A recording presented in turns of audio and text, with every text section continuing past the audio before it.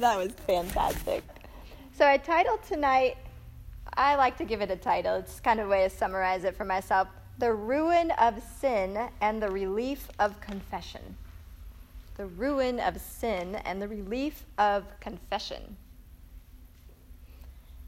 And I made a quick little list of things that I think we're going to see as we go through these chapters a little bit more in depth. First of all, I think we're going to see how close we all are at any given moment to falling into sin. And into these sins. I mean, even. We don't think ourselves capable of committing murder or committing adultery, but at any given moment, we are just a few steps away from those sins, or any sin. But it doesn't matter, because all sin is against God.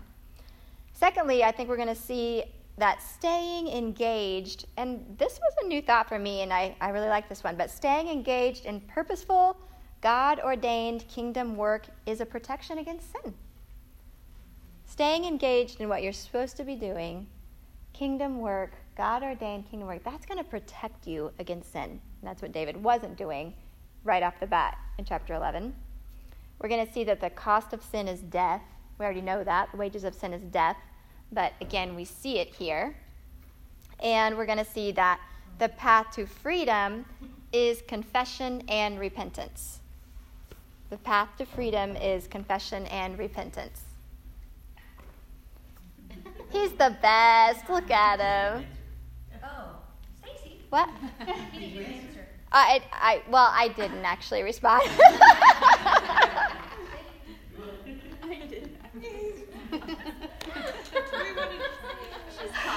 I know. I'll confess, I did it. I just started writing. I was like, oh, he'll be fine. Now you can read, though. Man, talking about noble gentlemen right there. I think that was planned. I think the Lord planned that for us. So specifically how I narrowed this down tonight, we're going to see 5 preventative things we can do to guard against sin. So we're going to have 5 preventative. Hey, I just hit 10,000 steps. Not really. I'm just using my arm a lot. 5 preventative ways. How did I write this down? Yes, 5 steps to preventative care against sin, and then 5 steps to restoration after sin.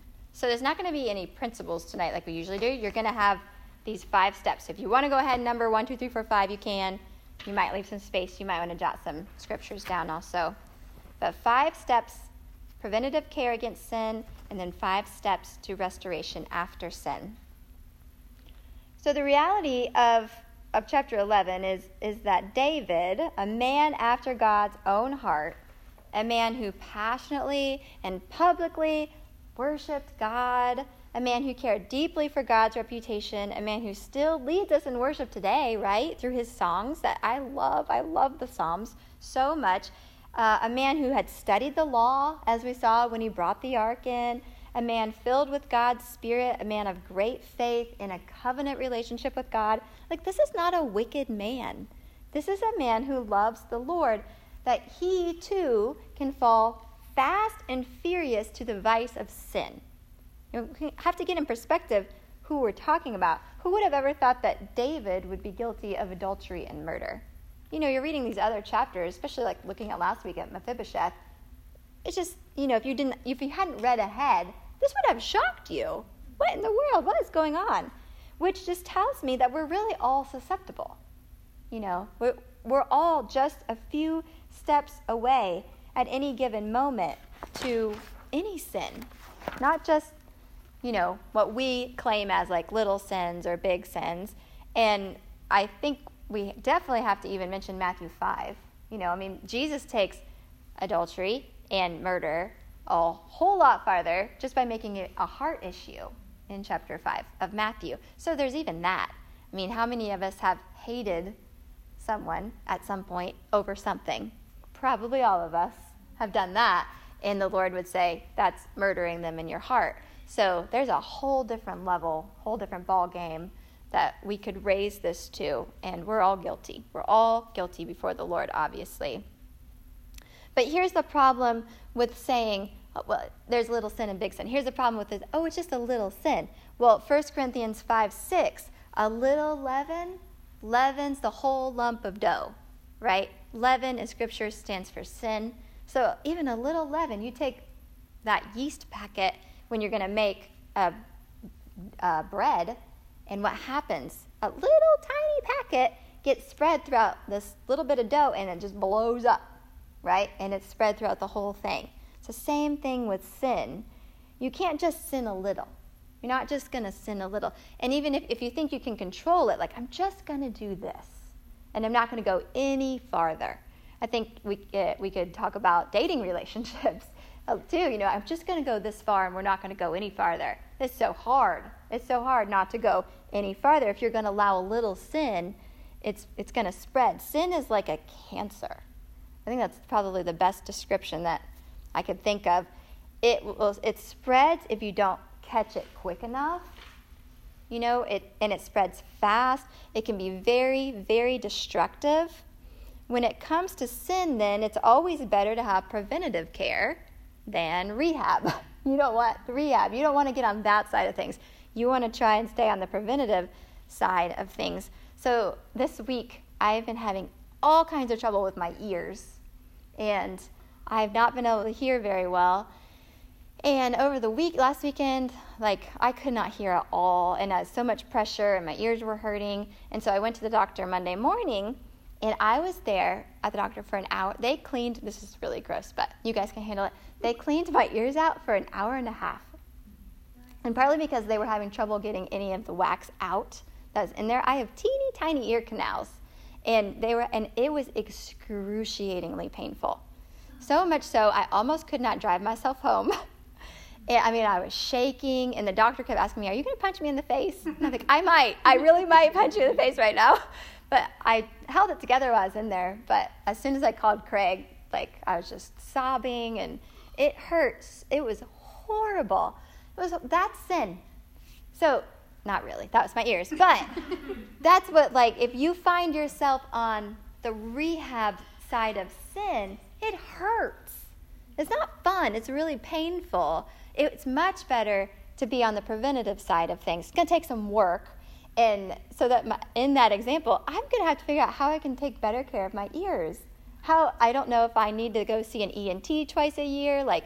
I have trouble with my ears, and I'm going to have to figure out some better preventative care. And I'm going to need some help. It's not something I don't think that I'm going to be able to do on my own. I think there'll be a few things I'll be able to do on my own, but I think I'm going to need some help keeping my ears from getting that plugged up, and they're also infected. And so I think that was part of the pain. It was like they were shooting a fire hose inside my ear at a knife wound. It was I was breathing through it like I was breathing through contractions, and I almost passed out. Oh my goodness. And the room was spinning. It was ridiculous. But God gave me this great example. It's much better to be on the preventative side than on the rehab side. I'm going through rehab with my ears right now. Okay. The stakes are really high with sin. That's all I'm saying. The stakes are really, really high. Every sin, not just some sins, but any sin, every sin, sabotages our relationship with God. Every sin. It eats away at our joy. It destroys everything good and righteous in its path. Sin is think of it, it's just eating at it. Anything good and righteous in its path. It doesn't let, what's the word I'm looking for? Everyone's a victim, right? It doesn't let anyone go. It's going to get you. So one way or another, sin will lead to death. It will lead to death. The wages of sin is death, Romans 6:23. James says it this way in James 1:15. After desire is conceived, it gives birth to sin. And sin, when it is full grown, gives birth to death. There's nothing merciful about sin. God is the one who's merciful. Yet, how do we tend to treat sin? As the poisonous and destructive enemy that it really is? Or more like an annoying neighbor? I think a lot of times we tend to treat sin like it's just kind of like that annoying neighbor, like, oh, would you just go away? Would you just please put your dog up? Like, that's always what I'm thinking about my neighbor. We treat it like that. But sin is a vicious viper. Let's think about it like that. Sin is a vicious viper looking to kill you. So you wouldn't play next to a hole where you know that there's a vicious viper waiting to kill you, right? You would get away from that hole as far as you possibly could. If somebody told me that there was a vicious viper in my house, I would probably burn my house down. Seriously, I probably would not go. That's what insurance is for, right? So the accidental match just went off. There was a viper in there.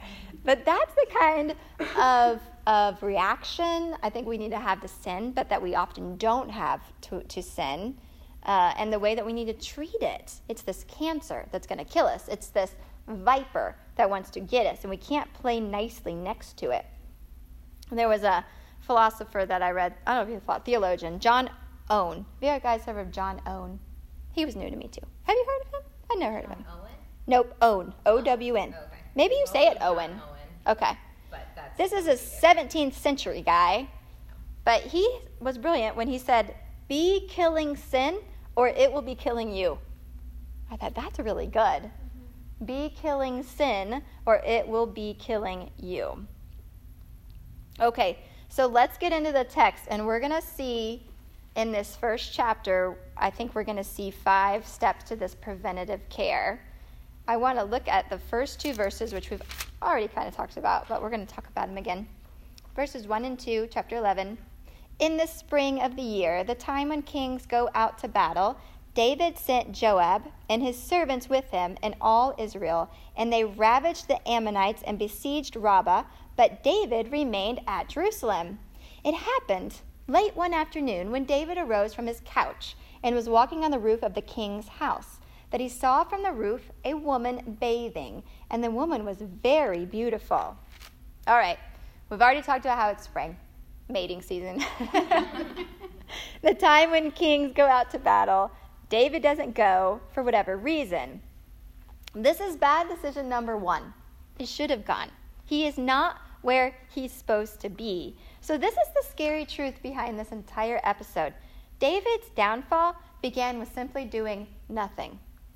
That's how this whole thing started. Isn't that crazy to think about? It wasn't like he went out drinking, and got drunk and partying. This whole downfall started with him doing nothing. He wasn't doing what he was supposed to be doing. And therefore, I think he was bored. Honestly, he should have been out fighting with his men, but he wasn't. And I have a feeling he was restless, probably struggling maybe with feeling discontentment, bored. That's why he's walking around the roof. He's been lying on his couch. He's tired of life right now. Because here's the reality of doing nothing. When we don't serve God as we're supposed to, we will struggle with discontentment. When we don't serve God the way we're supposed to, we will struggle with discontentment. And discontentment makes us vulnerable to temptation. When I'm discontent about things, you better look out. I'm much more vulnerable to all kinds of temptations. Envy, if I'm feeling really discontent and I get on social media, man, everything has everything better than me. It doesn't take that long, and you're feeling really sorry for yourself. We assume that pleasing ourselves will make us happy. That's the assumption we're often under. Pleasing ourselves will make us happy, but it won't. It's really serving God that leads to lasting joy.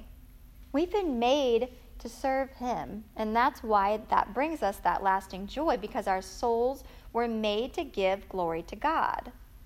There is joy and satisfaction in doing the works God's created us to do. Ephesians 2:10. When we're doing the things God's created us to do, we will feel fulfilled. There's a lot less room then, I think, for sin to creep in because you're joy-filled. You're doing what you're supposed to be doing. That leads to more contentment. You guys kind of see how that can help a little bit, right? Even when we're tired, I've been tired a lot lately, but I feel like I'm doing a lot of the things the Lord wants me to do.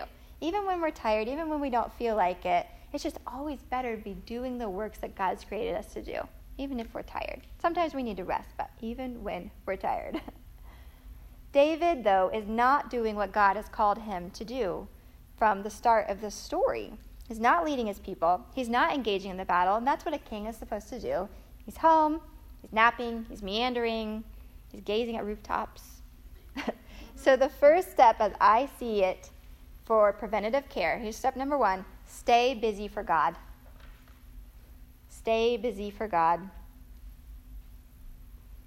Seems so simple, but I think there's just a giant truth there. Stay busy for God. And not just for yourself, but for God.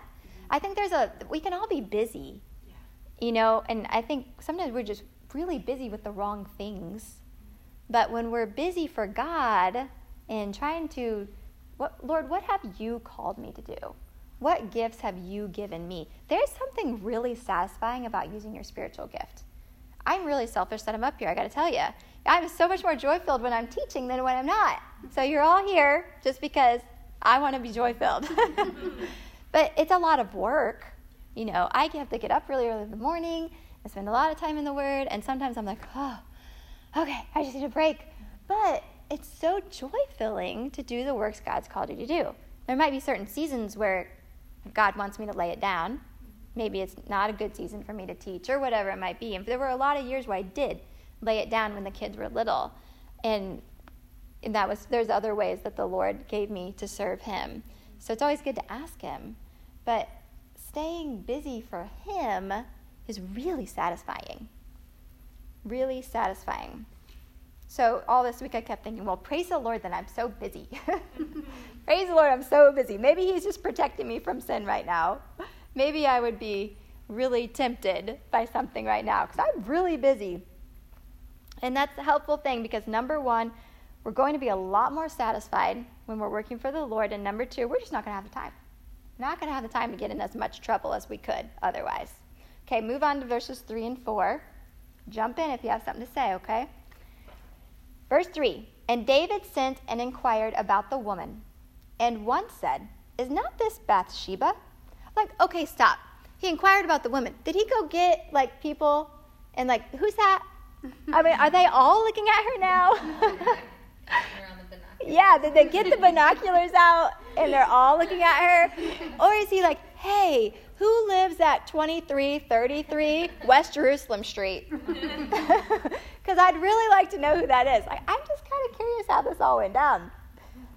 Okay, anyway, is this not Bathsheba, they tell him, the daughter of Eliam, the wife of Uriah the Hittite? So David sent messengers and took her, and she came to him, and he lay with her. Just like that. I just love the way Scripture sums stuff up sometimes.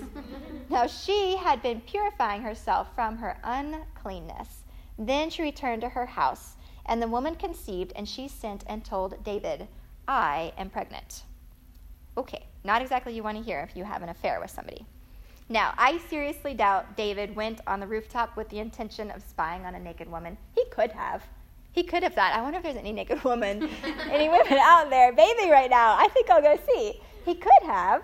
I don't know. I just think he was bored. He's discontent. He's not satisfied with his life right now. But he saw her, and instead of fleeing the situation like Joseph did, Joseph was a great example of fleeing sexual temptation, he lingers. He watches. He inquires.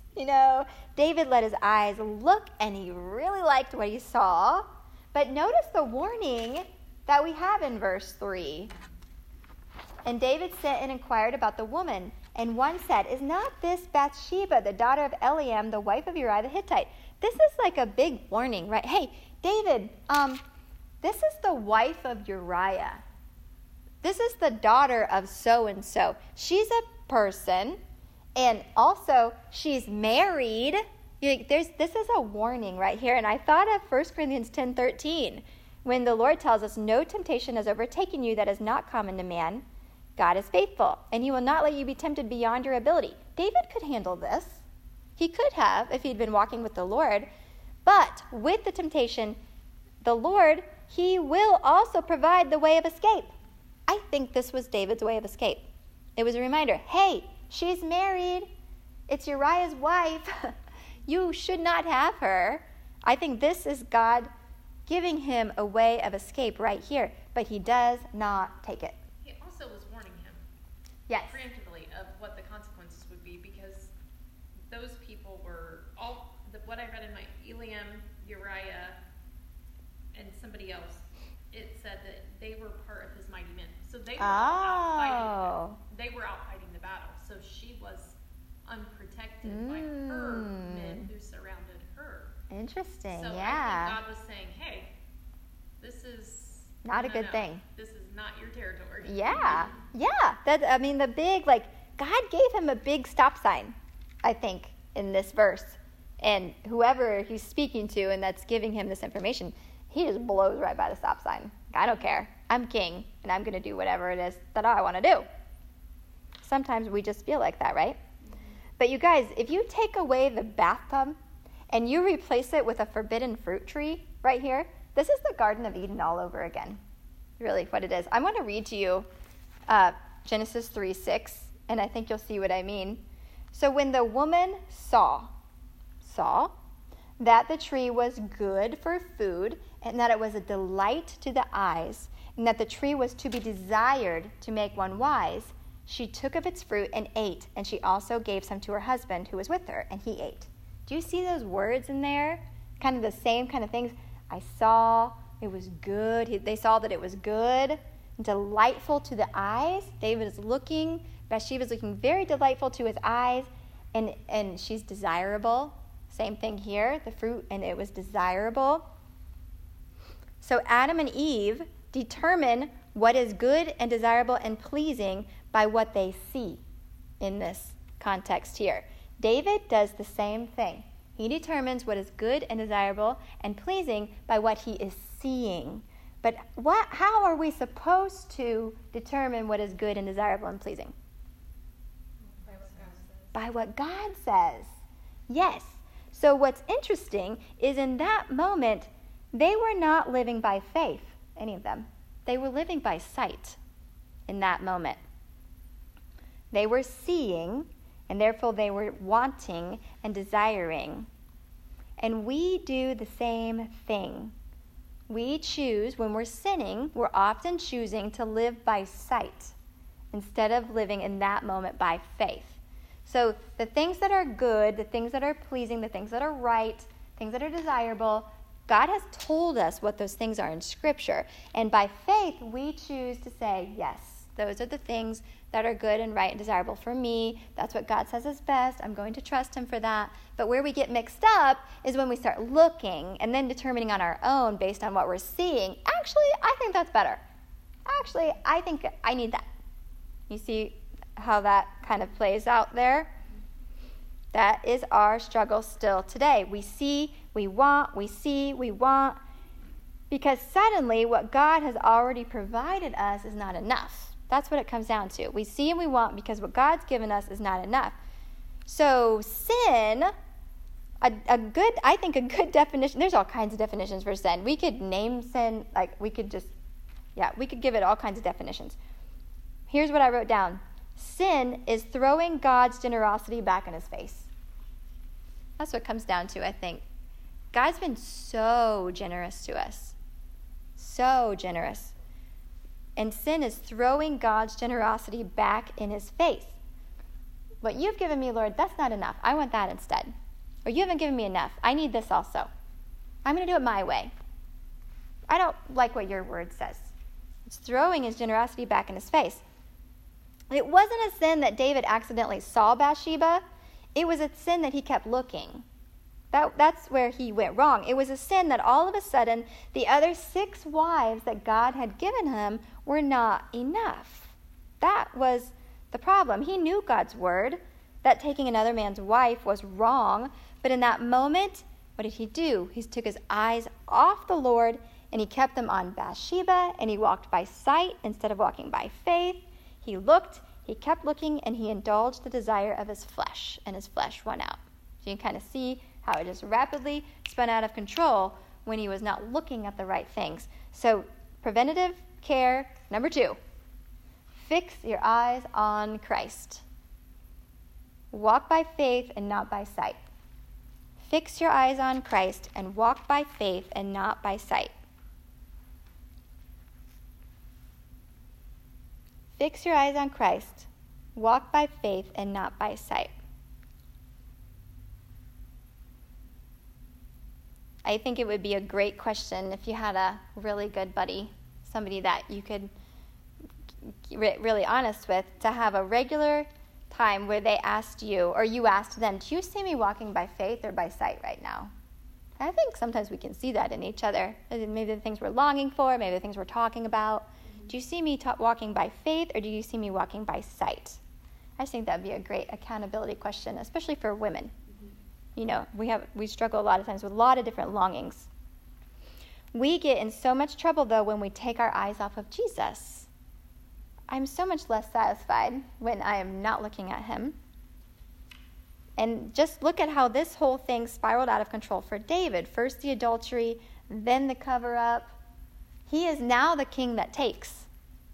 You know, that's been the thing that we've been so proud of David for. He's the king that gives, just like Jesus. Well, in this moment, filled with sin, he's the king that takes, is what we see here. This is not God's king. So what does it mean to keep your eyes on Jesus? We say that a lot.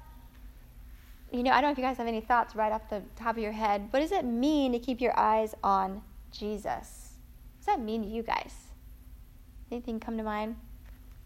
We say we need to fix our eyes on Christ. Well, I mean, we can't walk around like this all day long because we would run into things. For me, it's a lot of times just dying to self. Lord, your will, not mine. Yeah. And constantly putting his desires Above your own. above mine so that mine will match his. Mm-hmm. Yeah, so I would imagine there's like a daily asking. Like you're sitting in front of the Lord every day, like, Lord, give me your desires. Or like 20 times. Yeah, 20 times a day. Help me have your desires, take away my own desires. This is such a good point, though. Like, it's just like, it is a constant fight to like, oh, I got to get my eyes back on Christ. Oh, I got to start thinking about him again. I'm not where I'm supposed to be right now. And like, we know it. Situational. I mean, Yeah. you have to take it if you're struggling, but even when you're not struggling, because I feel like, you know, sin is like that vapor you said. It's just right there. Always there. Always there. And so you have, for me, it's little like, okay, nope, back on it. Like, Yes. I think of a verse or something I read that morning, or just, okay, live by the Spirit. I'm in Romans right now, so live by the Spirit. Okay, go, and then keep going, and like, okay, there's good out of this. Where do I Yeah. see, you know? Yeah. So I think, I mean, for me, it's more than 20 times a day. 50, 60. We're all up there with you, don't worry. So it's just. So what I see you doing there to fix your eyes on Christ, I see you reminding yourself, like throughout the day, both of you, of truth, Yeah. of God's word. Like going back to that. Oh, it's kind of like just like recalibrating, you know. Okay, wait, I got to think about the Lord again. Wait, I got to stop myself here.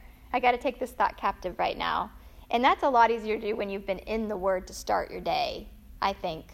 You know, I think the Holy Spirit has a lot more to work with when I've actually been in Scripture that morning. He can remind me of that truth throughout the day then. If this is a place that you feel like personally that you want to go a little deeper, I would encourage you to read Colossians. And you can write down Colossians 2:8, 3:2, and 3:16 if you want to. Colossians 2:8, 3:2, and 3:16. The 2:8 talks about not being caught up in like deceptive thinking, you know, not being caught up in the world. I thought all about the pandemic and just a lot. There's so many things we can get caught up in these days, and fixing your mind back on Christ. Like that's 2:8. 3:2 is we set our minds on things that are above and not on things that are on earth. And there's times where I have just clung to that verse. Like I've gone on a run, and if I'm really struggling with something, and it's, probably struggling more like with my attitude, or just I'm really upset about something, I will just replay that. I set my mind on things above. I set my mind on things above and not on things on earth. I will set my mind on things above and not on... Like, you have to dig in sometimes. So don't feel like... We all have to dig in. Don't feel like this should be easy. It's not easy. It's not easy to fight against sin. The other one, 3:16, is talks about dwelling in the Word of God, just letting it indwell you, being in it richly, and also with that practicing thankfulness. And I think that's a big way also to keep your mind on Christ. Get back to what you're thankful for. I mean, sometimes when I'm in the middle of a day and struggling with something, I will just make myself stop and just like, what am I thankful for right now? And I'll make myself list 10 things that I'm really thankful for. And it is amazing how my attitude will change. Okay. It kind of puts things back in perspective again, and you can get your mind back on Christ a little bit easier at that time. I also don't want to underestimate just worshiping him. I absolutely believe worship is our rescue. It can sweep in and rescue us very quickly if we allow it to. So I often tell people, put a worship song on. Just worship the Lord. Just stop what you're doing and go and worship the Lord. It will help you.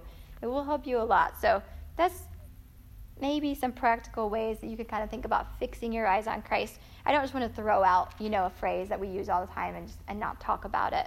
But that's some good preventative care right there, I think, fixing our eyes on him. Okay, bottom line here with David's adultery.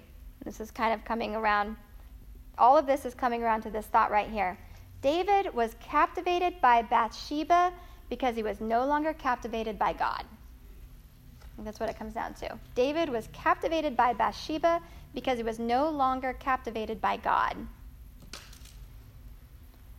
This means preventing sin isn't just about suppressing sin. I think so often we just think, I just can't do that anymore. I just, whatever it is we're trying not to do, we try and play defense. And we need to play offense a little bit more. But we try and play defense, we're just going to suppress that. No, I am not going to eat 5 packages of Oreos a day anymore. I'm not going to do it. But we don't replace that desire with the right desire. We don't go on the offensive side. We just stay on the defensive side. So preventing sin isn't just about suppressing sin, but it's about delighting in God, I think, so that we will love God more than we love sin. It's like replacing that desire. We have a desire for something. I mean, we desire things, right? And if there's that lacking desire, it's probably because you're not filling it with the Lord. I think of just like the little addictions that you have. It may be looking on social media all the time, where if you're not fixing your eyes on something else, it's really hard to get out of that. So, yeah. Yes. And you'll just go right back to that. Yeah. I just thought of that scripture where it talks about where the man cleans his house, but then he doesn't. Is that like a demon-possessed man? Like Jesus was given a parable and he sweeps the house all out, but then he doesn't fill it with the right things. And so all the demons just come back in, right? I think it's kind of that concept. I might be way off, but that's just what came to my head. But if we don't go on the offensive and try and fill our life with that deep desire for the Lord, where we'll love the Lord more than we love the sin, I think we're just going to go right back to the sin again. So I think that's really important. So step 3 of preventative care, delight in God. Delight in God. That kind of goes hand in hand with the worship. So when you think about any sin or anything in the place of God, our worship should be of him first and foremost. Yeah. And everything falls beneath that. Yeah, for sure. I think Psalm 119, if you guys looked at it in your homework, would fit really well here. Psalm 119. Did you guys look at that this week? Yeah, it has some good thoughts, right, in that passage. It said, verse 9 says, "How can a young man keep his way pure? By guarding it according to your word. With my whole heart I seek you. Let me not wander from your commandments. I have stored up your word in my heart, that I might not sin against you." So there's obviously a big key there is just meditating on God's word, storing it in your heart, giving the Holy Spirit something to work with every day. But then it goes on, "Blessed are you, O Lord. Teach me your statutes. With my lips I declare all the rules of your mouth. In the way of your testimonies I delight, as much as in all riches." There's a true delight there for God's word. That's just what made me think of that. "I will meditate on your precepts and fix my eyes on your ways." fix my eyes on your ways. I will delight in your statutes. I will not forget your word. This is some great preventative care right here in our fight against sin. Any thoughts? You guys are great for tonight. Me, if I am in God's word, I'm reminded who God is. Yeah. And I can't be reminded of that and not fix my eyes on him and delight in him. I love that. Yeah. If you're looking at God's word and you're not seeing God, you're not really looking at God's word. Yes. And there's so much to delight in when we spend time with him and dig in and really see his character. When you look at a passage of Scripture, don't first and foremost look at it as, what can I get out of this? Look at it as, what does this tell me about God? That kind of takes the pressure off of you a little bit, but that's going to focus your eyes on him, not yourself. You know, sometimes we just go at Scripture so much, all right, give me what I need to know today, and I can move on with my life. You know, but it's like, if you just look at the passage and go, what does this teach me about God? Land there for a little while, and I think you'll naturally just like start to delight in him a lot more. Okay, we got to move on. The rest of the chapter, verses 5 through 27, we went through the story already a little bit, but David tries to cover his sin, doesn't he? And then ironically, Uriah proves himself to be a rather noble man. A little bit of a problem for David, since Uriah won't go home to sleep with his wife like he was planning on, so he could cover this whole thing up and be done with it. Now what? Well, David thinks, I guess I'm just going to have to kill him. That's the only thing left that I have to do. Not what I want to do, but he leaves me no choice. But David had a choice, didn't he? He had a choice all along. He did not have to go down that path. He could have come clean at any moment. I think we have to recognize that. Excuse me. He could have sought forgiveness from the Lord at any time. And then he could have asked the Lord what to do. I have gotten myself in a big pickle. Lord, I don't know what to do. He could have gone to Nathan, but he doesn't. And based on Psalm 32, David was miserable during this season of his life. He was absolutely miserable. I want to go to Psalm 32 for just a few minutes. Psalm 51 is the famous one where David writes his confession after this whole thing. But Psalm 32 are the lessons that he learned from all of this. And I wonder if Psalm 32 was written much later, but these are really the lessons that he's learned about sin and confession and forgiveness and the blessing of coming clean and letting go of that. So Psalm 32, 1 through 4 says, "Blessed is the one whose transgression is forgiven." Blessed, happy. Blessed is the one whose transgression is forgiven, whose sin is covered. Blessed is the man against whom the Lord counts no iniquity, and in whose spirit there is no deceit. For when I kept silent, my bones wasted away through my groaning all day long. For day and night your hand was heavy upon me. My strength was dried up as by the heat of summer.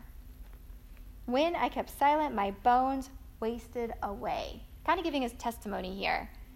It was not good. He was not in good health, I would say, spiritually or physically. When you're trying to cover up sin, when you're living in sin, it is miserable. Especially if you are a believer and you have the Holy Spirit, you're just miserable. It's not fun. David was miserable. And the way he describes it, just his bones wasting away. You can just see the intensity of just what sin does to us here. Our human instinct, though, naturally, is to cover ourselves, right? I love covering myself with clothes. My favorite thing about winter is all the layers that I get to wear. That's the best part of winter. Summer, it's just sometimes I'm like, oh man, shorts and t-shirt? Can I wear a sweatshirt? Like, I love covering myself. Think of Adam and Eve again. What did they do when they sinned, after they sinned? What was their natural instinct? Cover themselves. They went and found fig leaves so they could cover themselves. When we sin, we naturally want to cover it up. We want to hide it. We don't want people to know how shameful we really are, so we try to hide it. But remember that sin is a cancer, right? It's really hard to detain and hide something that's totally ruining your life, basically. You might try to hide it for a little while, but you're not going to be able to hide it for forever. Now look again what David said in verse 3. When I kept silent, my bones wasted away. When David tried to cover up the sin himself, it didn't go very well. He just got himself into more and more trouble. His strength dried up as by the heat of summer. But look back at verse 1 of chapter 32. Blessed is the one whose transgression is forgiven, whose sin is covered. In other words, blessed is the one who doesn't try to cover up their own sin, but comes to God for his covering. We want to be covered. So God says, I'll cover you. Let me cover you. I'll cover you with my righteousness. You can come to me. I'll take your sin away as far as the east is from the west. You come to me and let me cover it. I just thought that was so cool to see that. We have this instinct that we want to be covered, but it doesn't work when we try to cover our sin ourselves. It's debilitating when we try and cover it of ourselves. But God's given us this amazing invitation to come to him and let him cover us with his righteousness. Let him take care of it for us. And I just love that it says that blessed is the man whose sin is covered. Like happy. Happy is the man or woman who lets God cover his sin. Not the one who tries to cover it up themselves. That's not the happy person. The happy person is the one who knows that they need forgiveness and has experienced it. That's a joy-filled person. The person who knows they need it and they've experienced it. Right? They're the happy ones.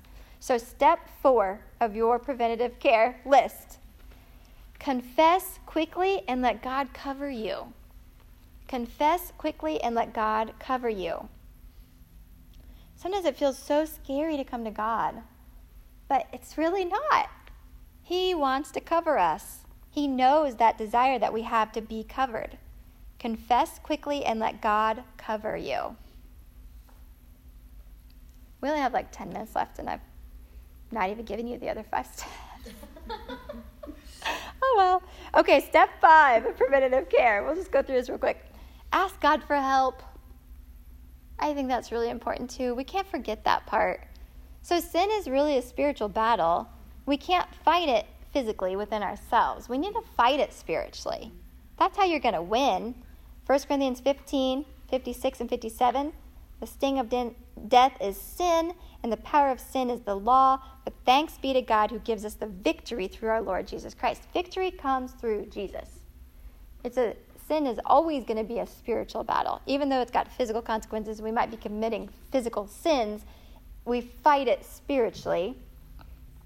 This made me think of asking God for help. This step made me think of Matthew 6:13 and the Lord's Prayer. What did Jesus tell us to pray? One of the things he said is to pray and lead us not into temptation, but deliver us from the evil one. He's encouraging us to ask for help. We're going to need some help. I need help with my ears. I'm going to have to ask for help, right? It's okay to ask for help. One of my favorite verses is Psalm 19:13. And I think it's another one of David's prayers, but he says, keep back your servant also from presumptuous sins. Let them not have dominion over me. It's just a prayer. Keep me from those deliberate sins that sometimes I don't even know that I'm doing. All those presumptuous things. Just help me with those, Lord. It's a great thing, a preventative thing to pray and to ask God to help you. Help me not yell at my kids today. Help me, whatever I'm supposed to do, help me not look at those pictures. Help me with this. Help me be able to go forward, Lord, and just get some help for this. Like whatever it is, I think we can ask God for help. I also think, and this is just added bonus that I added tonight when I got here, I just think it's a great idea to have a plan. If you're gonna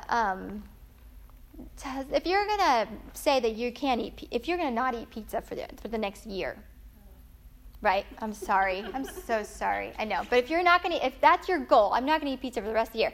You're gonna have a plan. What are you going to do when there's pizza in front of you? And if you don't have a plan, you're going to eat that pizza. Kayla's like, I'm all over that pizza. So if there's an issue that you struggle with, get some help. Have a plan. Find an accountability partner. Go to the Lord. Don't put yourself in the pizza parlor. Don't put yourself in the pizza parlor. Don't go. But then there might be times when pizza's there. And if you don't go into it with a plan of, you know what, I'm going to take my own food, or I'm going to go find a friend I haven't seen in a long time and talk to them, or I'm going to, whatever it is. I don't know. What's that? You're going to eat before you go. I'm going to eat before I go, so I'm not hungry. Yeah, like whatever I just think we need to have a plan. We've got to be proactive if we're going to not find ourselves in situations like David did, and because we will find ourselves caught up in those situations. All right, chapter 12 then, in 8 minutes. This will be a flyby. Chapter 12. This is really the rehab side of things. I saw chapter 11 as the preventative and chapter 12 as the rehab. David thinks he's gotten away with this little scheme of his, but he hasn't. And as we talked about, he's exposed by God's word, which comes through the prophet Nathan. That's how he's exposed. Nathan shares that story about the lamb and about the rich man taking the poor man's lamb. And then David is condemned. And then Nathan's punchline, you are the man. Just want to know how he said it. But he had a really deep voice. Probably reverberated like throughout the throne room. Instantly, though, David is confronted with his sin and also the consequences of that sin as the Lord lays those out for him. I'll read just a couple of those verses real quick because I think it's important with the what's the word I'm looking for? What? Context. Thank you. I needed some help there. Okay, verse 8. The Lord is speaking. And I gave you your master's house and your master's wives into your arms and gave you the house of Israel and of Judah. And if this were too little, I would add to you as much more. Wow, what a God is so generous. Talking about throwing his generosity back in his face, like we were talking earlier. I would have given you more if that wasn't enough, he says to David. Verse 9, why have you despised the word of the Lord to do what is evil in his sight? You have struck down Uriah the Hittite with the sword and have taken his wife to be your wife and have killed him with the sword of the Ammonites. Now, therefore, the sword shall never depart from your house. Consequences. So even though we can be restored to the Lord, that doesn't mean that we won't have to experience the consequences of our sin. Those can still come, even when there's restoration with God. Okay.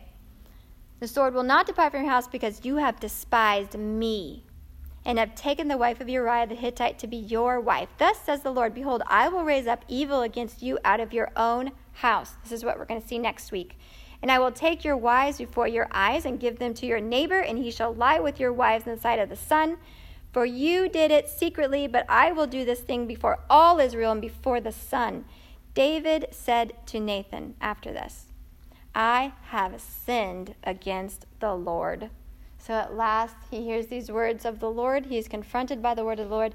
He owns his sin. It's really the word of the Lord that brings everything in front of him and helps him to own it. So, how do we experience restoration after we have sinned? What's the path of repentance that we have to take? Because the truth is we're going to sin. We're going to have to get over that right now. It's going to happen. We're going to take a wrong turn. Number 1, first step, allow God's word to convict us. Allow God's word to convict us.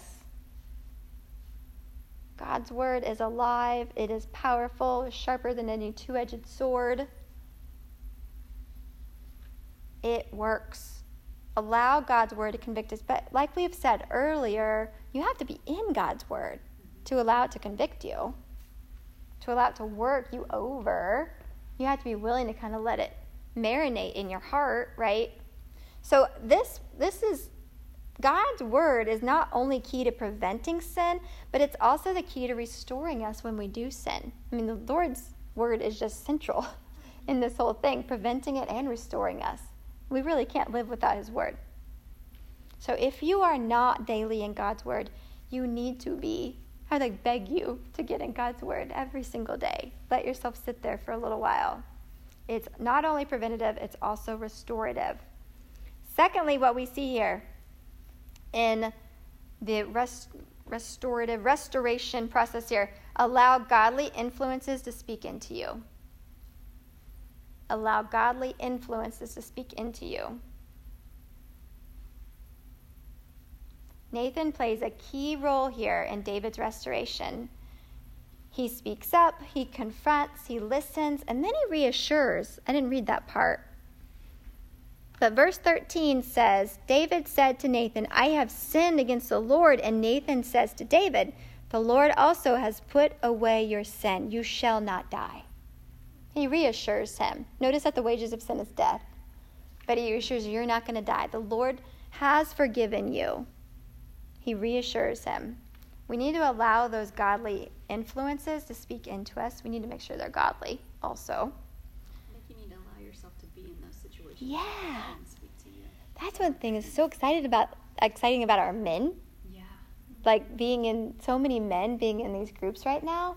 Like that's vulnerable. Yeah. And that's not easy to do. You're exactly right. I mean, to put yourself in that position where people can speak into you and you're willing to listen when they do speak into you. Yeah. We need each other. We need the church. We need accountability. We need community. Thirdly, we own our sin. Own your sin. This is a really important step in restoring your relationship with God. In Psalm 51, when David writes right afterwards, he writes this psalm once he realizes that he's been in sin. And he says, have mercy on me, O God, according to your steadfast love. According to your abundant mercy, blot out my transgressions. Wash me thoroughly from my iniquity and cleanse me from my sin. For I know my transgressions, and my sin is ever before me. He owns it. I know my transgressions. It is before me.